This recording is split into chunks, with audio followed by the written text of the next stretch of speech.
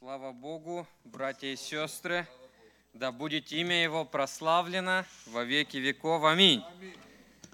Знаете, я хочу сегодня проповедовать на одну тему, одна из моих любимых тем. Наверное, самая любимая моя тема – это вера, потому что мы верой живем, верой дышим, верой мы ходим, верой мы получим вечную жизнь, если дойдем до конца, если останемся в вере. И вот Иисус вернется, и Он будет искать одну вещь. Христос говорит: найду ли я веру на земле, когда вернусь? Но сегодня я не про веру, сегодня про другую тему, одна из моих любимых тоже. Сегодня моя проповедь будет про призвание. И сразу хочу сказать, эта проповедь может быть неинтересна всем. Кто-то, может, получит дар сновидения, как мы и мечтаем о дарах духовных. Потому что эта тема может кого-то интересовать, а кого-то не очень.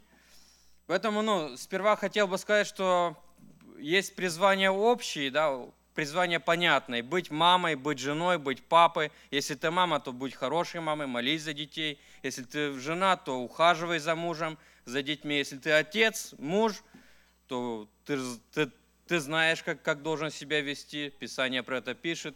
То вот этого призвания я вряд ли буду касаться. Мы пойдем чуть дальше сразу. Думаю, это уже всем понятно, что если ты сын в доме, то ты должен почитать маму и папу, если хочешь, чтобы у тебя все было хорошо. Если хочешь, чтобы было плохо, то можешь понтоваться, можешь быть непослушным. Потом увидим, чем все это кончится. И знаете, когда я покаялся, то была очень такая большая мода хвастаться своим призванием. И мы ходили там, и тайные нужды ставили, и, все. Лишь бы там иметь какое-то высшее откровение. И вот нам тогда как-то казалось, что если Бог скажет, что я призвал тебя, чтобы ты говорил народом, то вот уже все. Главное, чтобы призвание было. Уже все, уже можешь целый день в видеоигры играть, уже можешь, жить как попало, потому что Бог сказал, что Он тебе даст стадионы и народы. Прошло время, я понял, что это не очень так и подходит, потому что я помню, когда я покаялся, то у меня уже были друзья чуть верующие, они там все уже перепризванные, там и апостолы, и кто там только не был. Я помню, я тут тоже как-то пытался, говорю: братья, давайте, может, мое призвание узнать. Один посмотрел, такой у него глаз был зоркий, он говорит: кочегаром будешь в церкви. И знаете, прошло время. Некоторые из них, они вообще уже перестали в церковь ходить. Они верующие, в церковь раз в месяц, раз в 2 месяца. И мне нравится кочегарить, не обязательно в церкви, но когда наполняет Дух Святой, то исходит какой-то жар, огонь. Я понимаю, что брат не ошибся. И кочегарить надо не только в церкви, не только за кафедрой, потому что тогда мы будем не очень правильными людьми, не очень правильными проповедниками, которые проповедуют только за кафедрой, исходит огонь от них. Огонь должен гореть везде и всегда, и везде люди должны видеть в тебя нечто. Должен чувствоваться этот жар, огонь, что ты кочегаришь везде. Аминь? Дай Бог, чтобы мы все были кочегарами, имею в виду в хорошем смысле, чтобы в нас горел огонь Божий. Знаете, вот я думал, Писание пишет, 1 Коринфянам 12:12. Пишет такой стих: «Ибо как тело одно, но имеет многие члены, и все члены одного тела, хотя их и много, составляет одно тело, так и Христос». Я в среду там был с нашим братом, с Алексом, там посетили одного молодого человека. Он попал в беду. И знаете, что я понял? Что как важно, чтобы все тело работало. Он на инвалидной коляске, там он пытался костер делать на улицу, обжег себе ноги еще там. И знаете, я так подумал, что, Господи, много раз Твоя церковь, откройте ему. Вот что значит, вовремя надо приходить на собрание. И там получается, что я вот эти дни думаю, Господь, ну как же важно, чтобы твое тело, оно не было просто так, ноги парализованные, руки парализованные. Потому что очень много церквей, они по сути похожи вот на какое-то полупарализованное тело. Смотришь, церковь вроде идет, потом раз люди уходят оттуда. И вот я стал вникать, мне с тех пор, как приехал в Сакраменто, вот вижу, очень многие люди меняют церкви, там то.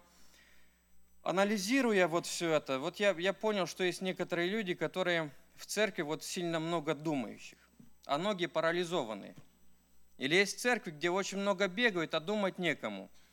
И вот это очень как бы такая тоже проблема бывает иногда, что многие там миссионеры, а думать кому? Да некому. Потом смотришь, там какие-то миссионеры там непонятные выходят, полубеременные.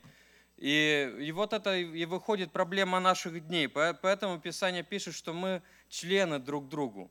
И моя молитва к Богу – это то, чтобы наша церковь, вообще, чтобы церковь Иисуса Христа, чтобы она была полноценной, чтобы были люди, которые умеют думать и командовать, чтобы были люди, которые умеют бегать и не уставать, чтобы были люди, которые умеют что-то делать, что-то сказать, куда-то видеть дальше.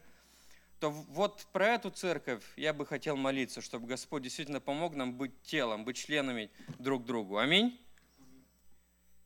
Знаете, есть призвание общее. И вот что мне интересно, потому что я верю, что наша вера, она способна изменить мир, изменить внутренний мир, изменить мир в нашем доме, изменить район, изменить город, изменить страну, изменить вообще весь мир. Потому что если у человека есть вера, то обязательно другие люди увидят эту веру в тебе. Они к тебе будут клеиться, будут там прижиматься, они как-то будут рядом с тобой. То есть вера, которая просто дает нам спасение. И это есть вера общая.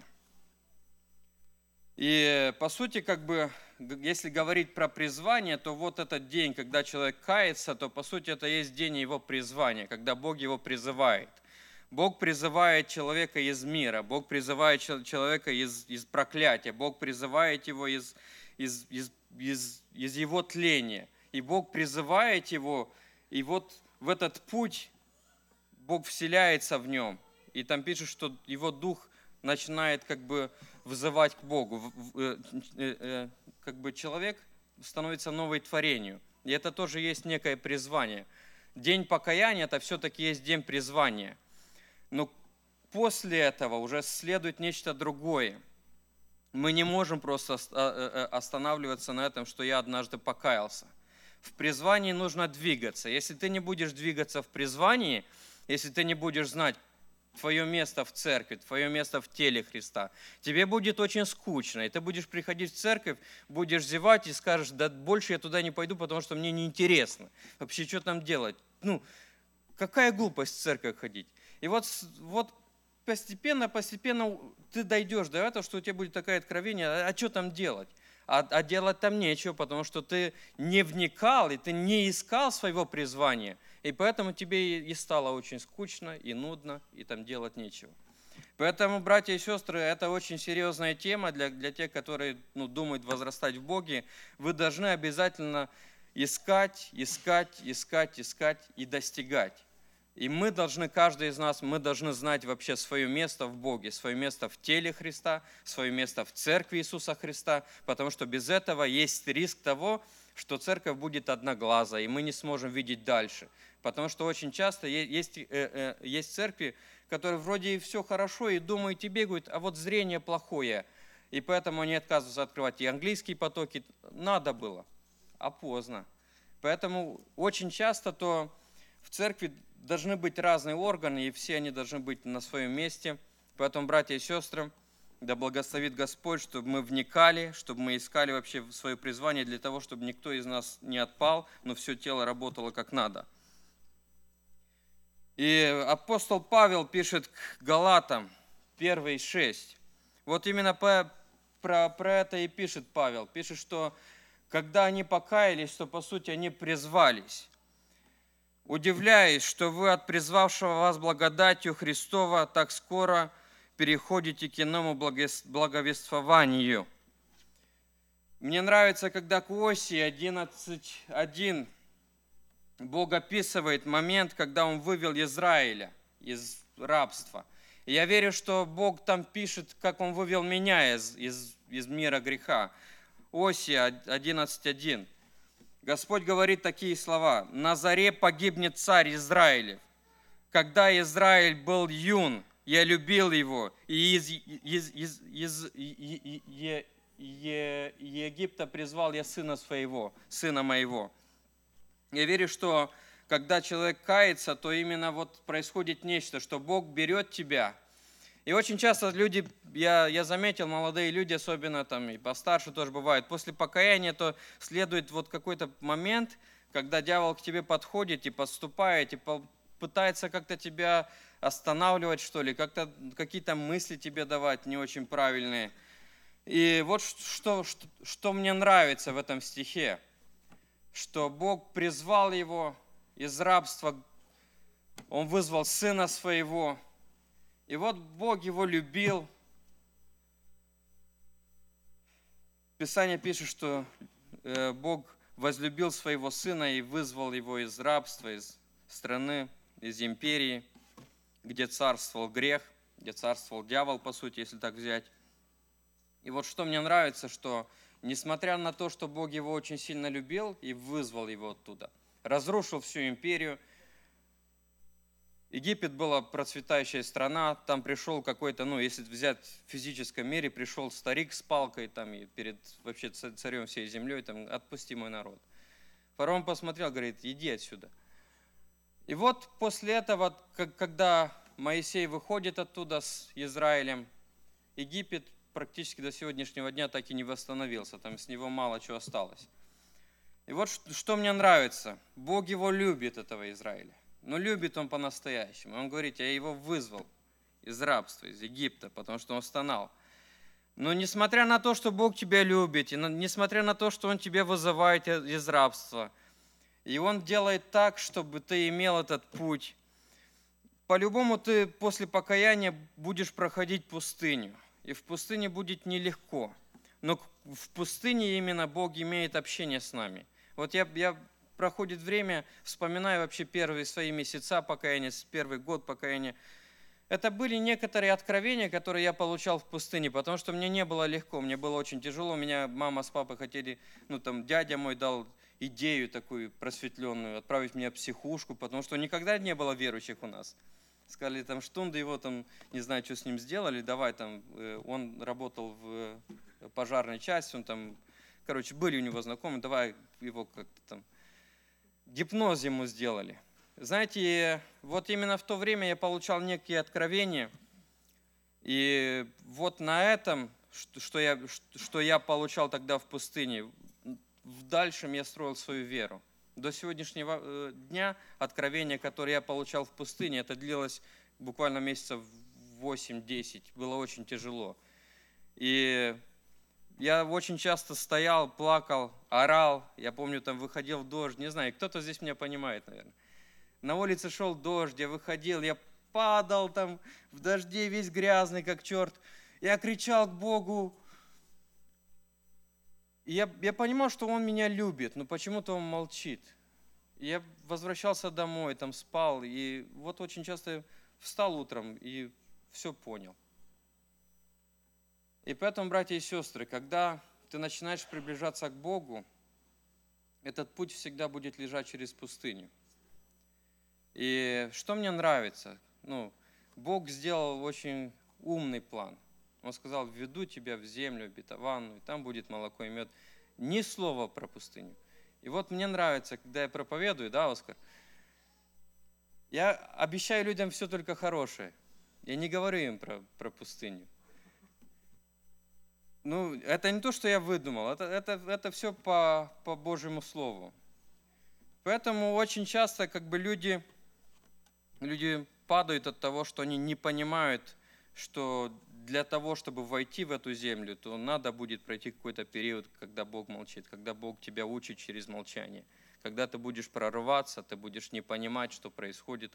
Вроде Илья проклят, или вообще что происходит, или нет вообще смысла ходить в церковь. Я еще помню тот день, когда буквально через месяцев 3 я думал уже оставить церковь, оставить вообще-то, сказал, что не мое, это как это там 20 старушек в церкви могут иметь жизнь вечную, остальные там несколько тысяч человек не имеют.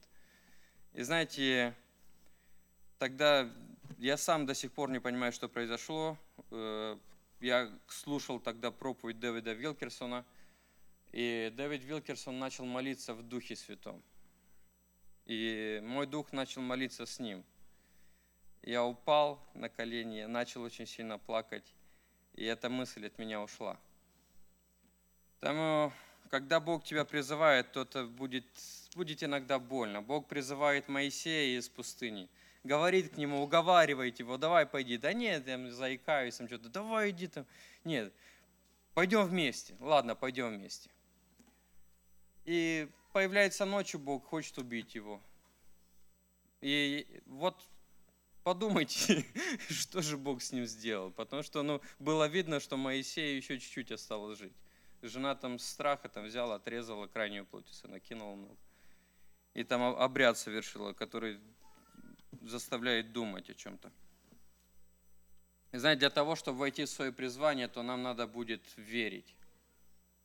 Вообще вера – это очень важный аспект нашей жизни. То, что верой мы можем получить что-то или можем ничего не получить. Тоже верой. Когда Бог призывал Авраама, то для того, чтобы Авраам вошел в свое призвание, ему нужна была вера. И мне нравится, как апостол Павел пишет про Авраама. 11 глава к Евреям, 8 стих, пишет такие слова. «Верою Авраам повиновался призванию и идти в страну, которую имел получить в наследие, и пошел, не зная, куда идет». Аминь. Иногда, когда Бог тебя призывает, то тебе надо будет веру. Оно намного легче было бы, если бы Лоту принесли пару КАМАЗов, несколько траков, открыли возле Лота Walmart, сказал, Лот, отсюда бери, все строй, все будет хорошо. Будет дождь. А что такое дождь? Да вот по телевизору сейчас покажу тебе, что такое дождь, как он будет. Ничего подобного. Пар поднимался. И вот Бог говорит к этому Лоту, говорит, бери строй, к Ною, сори. Бери строй. А что строить? А непонятно. Строим ковчег. А дальше что? Дальше будет потоп. А как это вообще? Дождь будет. Как дождь? Что такое дождь? Walmart рядом нету, ничего нету. И вот для того, чтобы этот Ной вообще вошел в свое призвание, Ной нужно было включить свою веру. Мне нравится Иосиф. Вообще завидую Иосифу. Это был человек веры. Иосиф, представь, думать так только по-человечески. Представьте себе, является ангел Божий к этому Иосифу ночью говорит, не бойся, бери ее в жены. Нормально. Встал утром, смотришь, невеста твоя беременная. Откуда? И интересно, что для того, чтобы войти в призвание, то Иосифу нужно было вообще-то иметь великую веру. Потому что от одного сна поверить, что невеста твоя беременна от Святого Духа, не знаю, это как-то бывает сложновато. Для моей веры человеческой это было бы очень сложно. Не знаю, как это было Иосифу. Я бы хотел поговорить о том, почему мы ищем своего призвания. И я верю, что церковь, настоящая церковь, это должно быть место, где любой человек, приходящий в церковь, он сможет открыть свое призвание. Поэтому очень часто мы пытаемся дать человеку, любому человеку, который приходит в церковь, любой человек, который хочет проявить себя. Мы с братьями очень сильно поощряем, пытаемся, заставляем, просим, умоляем, берем с собой, посылаем самих, пытаемся, чтобы человек вкусил хоть что-то в жизни. Очень важно, чтобы церковь не была просто гробницей, где приходят все чинно, стали, никто не двигается, никто не имеет права дышать. Нет, церковь это должно быть место, где люди ищут себя. И церковь это должно быть место, которое помогает людям себя открыть, которое помогает людям вообще понять, что actually я призван. На самом деле я вот пришел в церковь, и вот встал бы я так, христианский памятник, и стоял бы до сегодняшнего дня. И не знаю, был бы я в церкви или нет. Но, знаете, было время, когда я пришел в церковь, и мне один брат подошел и сказал: брат, если ты не будешь служить Богу, короче, ты там отпадешь обратно. Я сразу взялся, там узнал, там была группа, они ходили там по бабушкам домой, посещали, короче, там разные люди, инвалиды. Говорю: все, я, короче, буду у вас лидером. Какой лидер? Ты там пару слов только знаешь из Писания. Говорю: окей, давайте тогда я буду вам помогать. Через несколько месяцев я был уже там лидером. Ну, там были все сестры. Почему-то все интересная вообще вещь происходила, потому что сестры были более активны. Мальчики приходят там, что там? Да не я. Сестры там и споют, там, и обнимут бабушку, и поцелуют, и борщ сварят. Братья какие-то там, не знаю, были непонятные. Ну, то, что понятно, такие очень как бы тихие, стеснительные. И знаете, вот ходя по этим домам и делая вроде как бы очень такую мелкую вещь, моя вера возрастала очень сильно. Потому что несколько раз, которые я помню точно, мы приходили к человеку домой, а у него лежит торт, там чай, и мы спрашиваем: о, сори, вы ждете гостей? Она говорит: нет, я жду вас, потому что Бог мне открыл, что вы сегодня придете к нам. И для меня это всегда как бы было что-то очень сильное, потому что на самом деле вроде как бы ходишь, кого-то посещаешь, думаешь: чего вообще, какой Бог? Они все больные, что Бог не может исцелить их? Да не знаю, почему Бог их не исцелял. Но знаю точно, что многие из этих бабушек, они за нас молились, они слышали голос Божий, у них было реальное общение с Богом. И что я заметил, что вот ходя, делает какие-то такие маленькие шаги, вот вроде кажется: что там старушку посетить, что это мне даст? Зубы исцелились. Да, брат Юра? Мы посещали одну старушку здесь, в Сакраменто, у нее дочка, она болеет давно уже, она как маленький ребенок, инвалидка, ей 30 с чем-то лет, но она поворачивается только на один бок и другой, она как ребенок, где-то 4 месяца, может, ей. И у нее зубы очень сильно болели, там где-то год, она орала постоянно. Ее мама возила по разным докторам, они отказывались, они сказали, что она не выдержит то, что буду ставить инжекцию, анестезию, да. И доктора все посылали домой, говорили: мы не можем. Мы приехали там с братом Юрой, еще несколько братьев, помолились и за это тоже. Но мы не приехали помолиться, мы приехали просто посетить. И заодно помолились. Через несколько месяцев пошли к бабушке, она такая благодарна, говорит: мы целый год ходили и, короче, отказывались все. А вот вы приехали, помолились, ушли, смотрим, через день уже там почти ничего нету. И знаете, вот смотришь, как бы, думаешь: что тут такого вообще старушку посетить? Мне бы мертвого, сказать ему там: встань во имя Иисуса Христа, он встал. Вот пойти бы в морг, да, пройти так, и там все встали рядом со мной. О, вот это другое. А что там старушку посетить, там бомжей кормить? Неинтересно, брат Володя, что это? И вот это как бы и мешает человеку войти в свое призвание, потому что оно кажется, слишком мелко для меня. Я как-то в духе чувствую себя апостолом, а тут меня посылают там какого-то Васю бомжа яблочко ему дать. И очень часто как бы люди, которые вот не будут искать свое призвание и не будут заниматься чем-то в церкви, то дьявол даст им работу на стороне. Дьявол даст им работенку, там подкинет что-то, и они будут себе тихонечко там строить и работать. А в церкви они будут ходить утомленные, скажут, что сухота, что там время такое плохое настало. Не очень-то и плохое время, если ты что-то делаешь. Потому что я общался с некоторыми молодыми братьями. Они говорят: отличное время, Бог проявляет себя в чудесах и знамениях. А кто-то, может, сидит уже в церкви 20 лет, и никакое чудо. Я пересматривал вообще историю церкви, книгу «Деяния». Вы пересмотрите, братья и сестры, сколько раз проявлял себя Бог в церкви. Чудеса в церкви. Именно где пишет Писание. Единственный раз ругались там. Все происходило на улице, братья и сестры. Они служили вне церкви.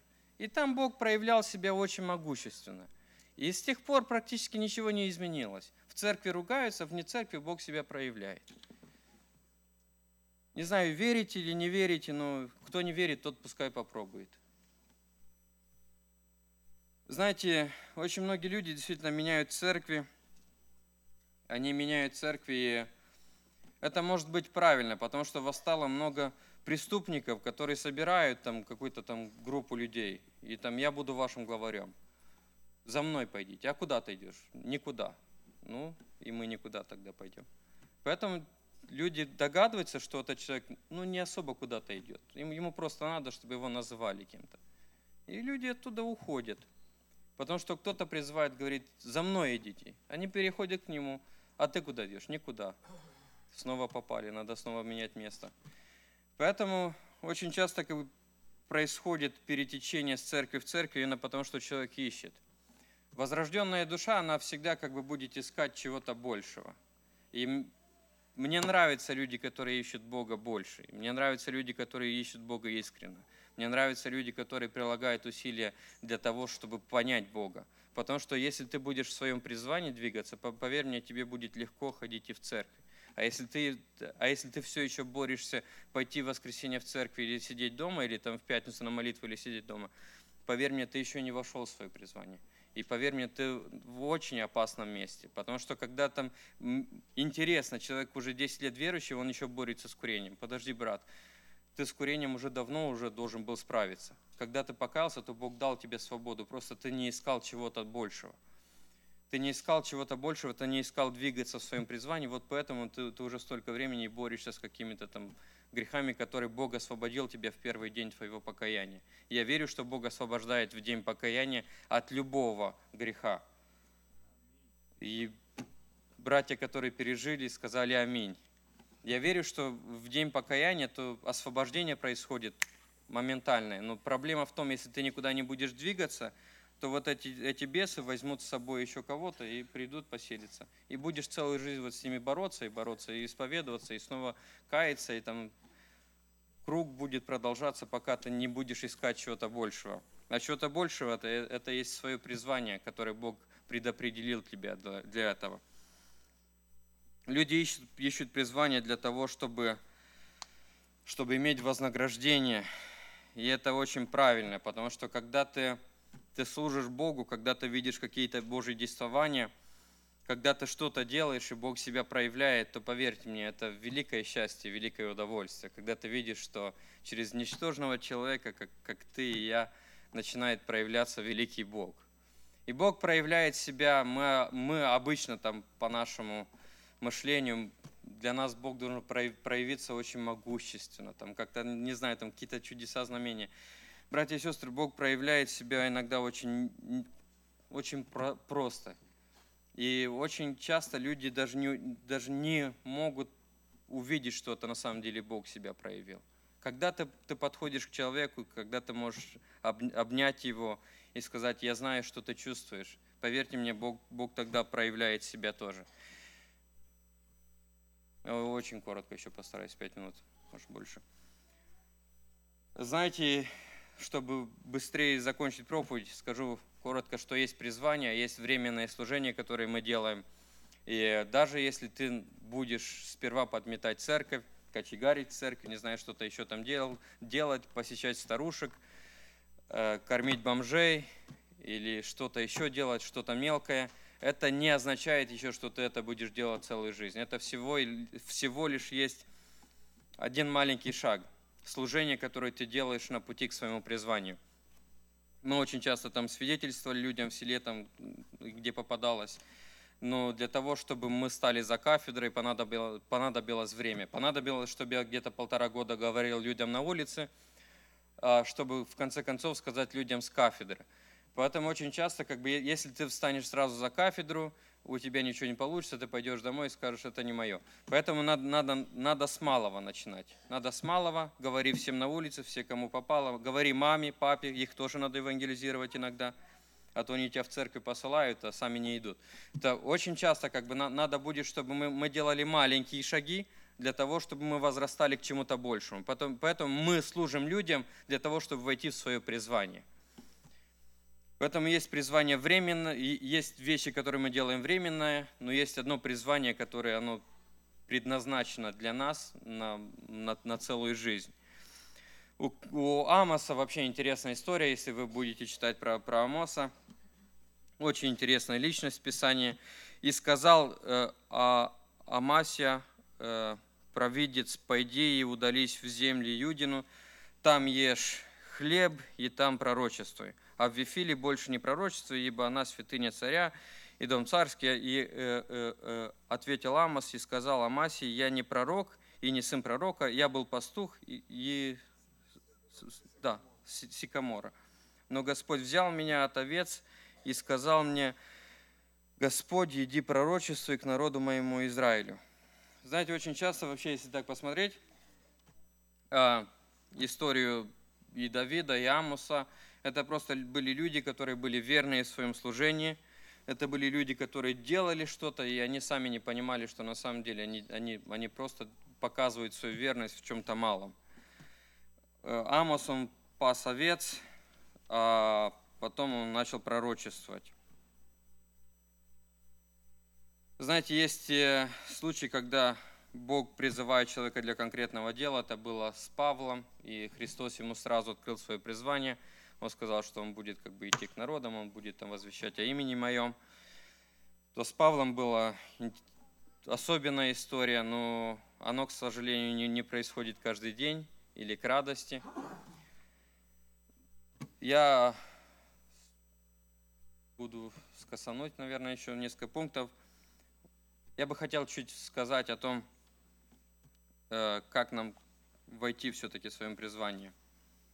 Для тех, которые ищут вообще-то свое место в Боге, свое место в церкви, есть несколько пунктов, которые помогут нам, если мы будем вникать в этом, помогут нам выяснить свое место, свое призвание.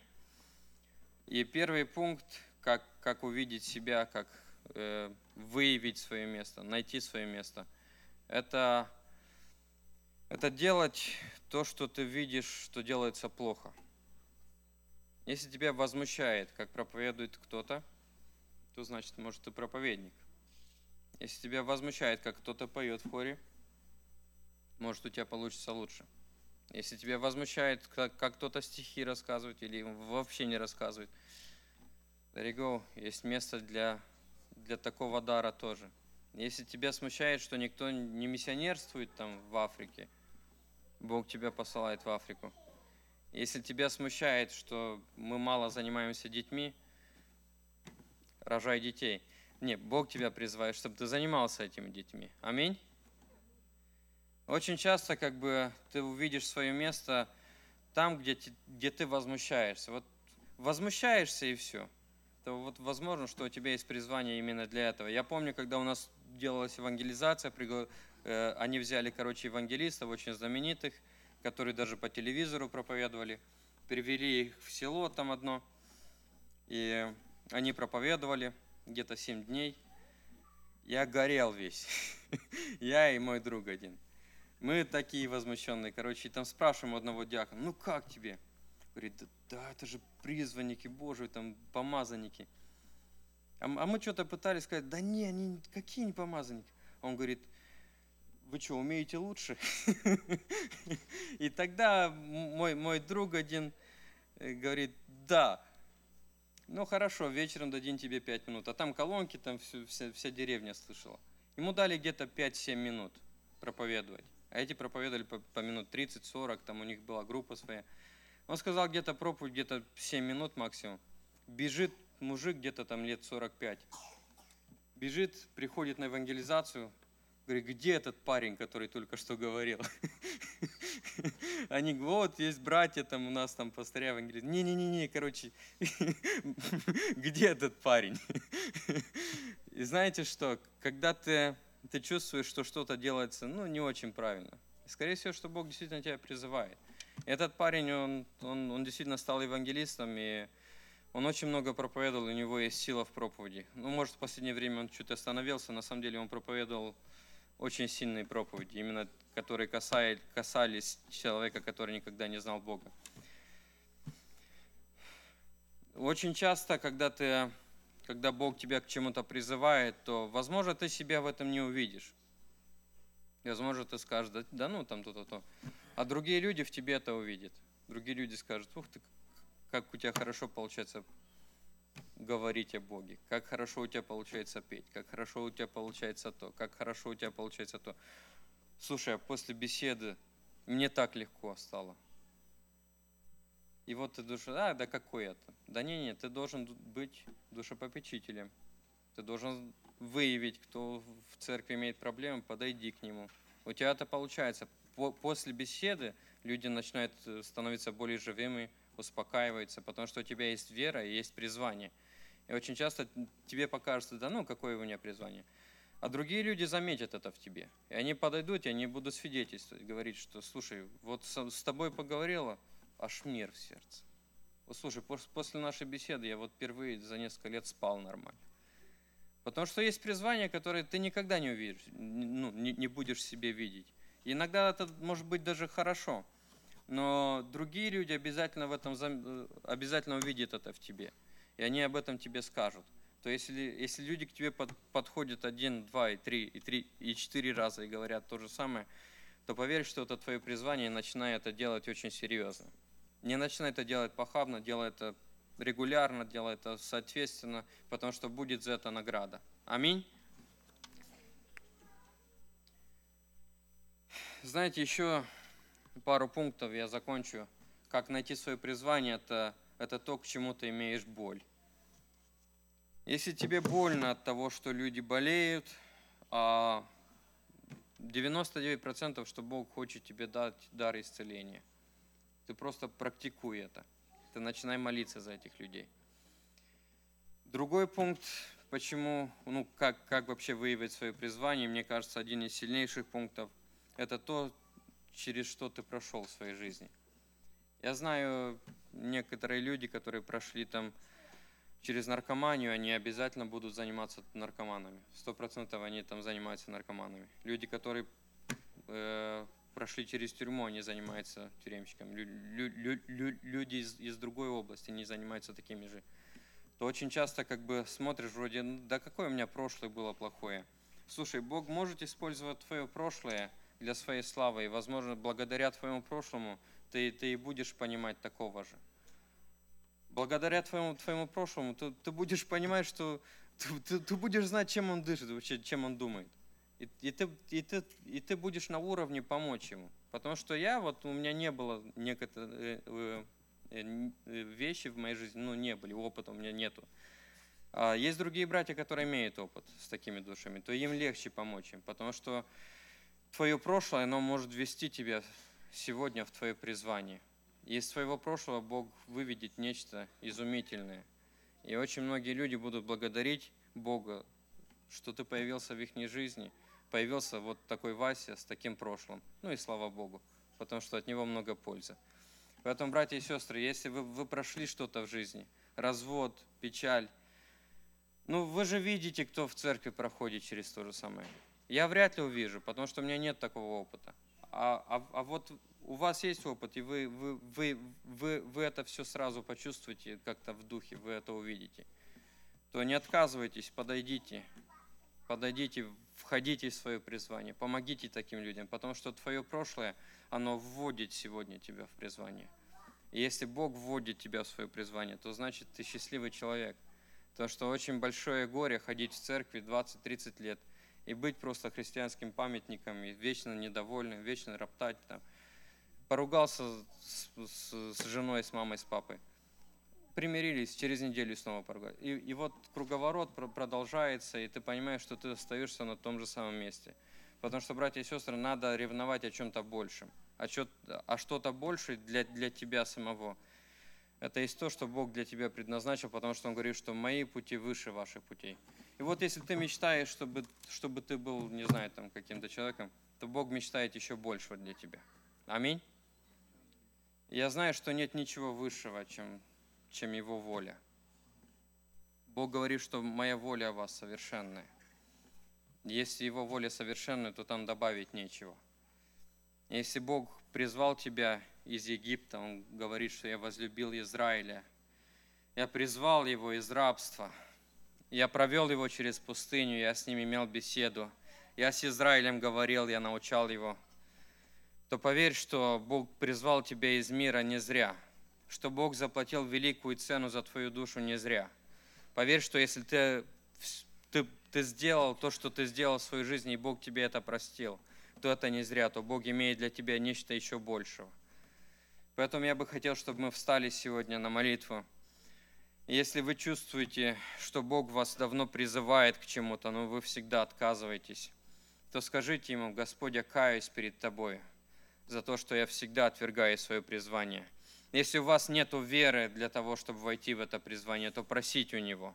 Просите и говорите: Господи, мне не хватает веры, но я вот жажду Тебя, я жажду Тебя. Есть люди здесь, которые давно там ропчат, сохнут люди в церкви, иссыхают люди в церкви. Очень часто смотришь, вот он давно ходит, а он уже сухой, он уже силы не имеет и влаги не имеет. А почему? Да потому что тебе надо было уже давно выйти. Не выйти вообще из церкви, а выйти и начать служить этому миру, начинать входить в свое призвание.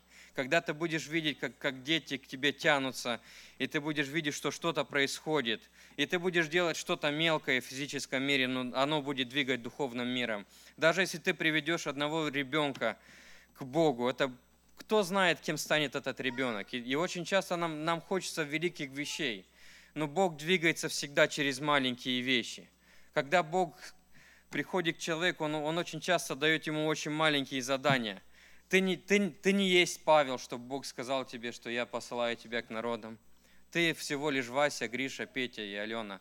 Но Бог тебе поручает иногда что-то мелкое для того, чтобы взращивать тебя. То я бы хотел, чтобы мы встали на эту молитву. Если кто-то хочет еще найти свое призвание, то скажи это Богу сегодня.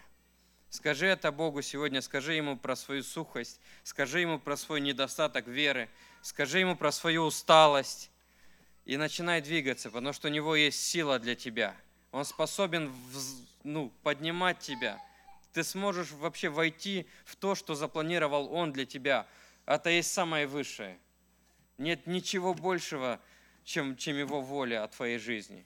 Я бы хотел, чтобы мы встали на колени и начали взывать к Нему. Каждый будем взывать о своем положении и говорить Богу, исповедоваться перед Богом то, что мы имеем на сердце. Если кто-то чувствует, что ему надо поддержка в молитве, вы можете выйти. Или если кто-то еще находится в грехе, в Египте, то поверь мне, что по своей великой любви Бог тебя оттуда призывает сегодня. Я не знаю, когда еще у тебя будет этот шанс, но Господь призывает своего Сына сегодня из рабства, потому что Бог говорит, что Он тебя возлюбил. И потому что Он тебя любит, Он сегодня призывает тебя. Он тебя призывает сегодня из империи тьмы. И Бог говорит: я возлюбил Израиля, я призвал его, я его вызвал. И Бог вызывает сегодня кого-то, кто еще во тьме. Бог еще вызывает сегодня кого-то, кто еще борется со своими грехами. Бог еще вызывает тебя сегодня для того, чтобы иметь с тобой общение в пустыне. Бог еще призывает тебя сегодня для того, чтобы ты вошел в Его план. Бог еще призывает тебя сегодня, чтобы ты не высох в церкви. Бог еще призывает тебя сегодня, чтобы ты увидел Его славу. Ты говоришь: Господь, было время, когда Ты творил. Бог говорит: я хочу сегодня творить через тебя. Бог тебя призывает сегодня.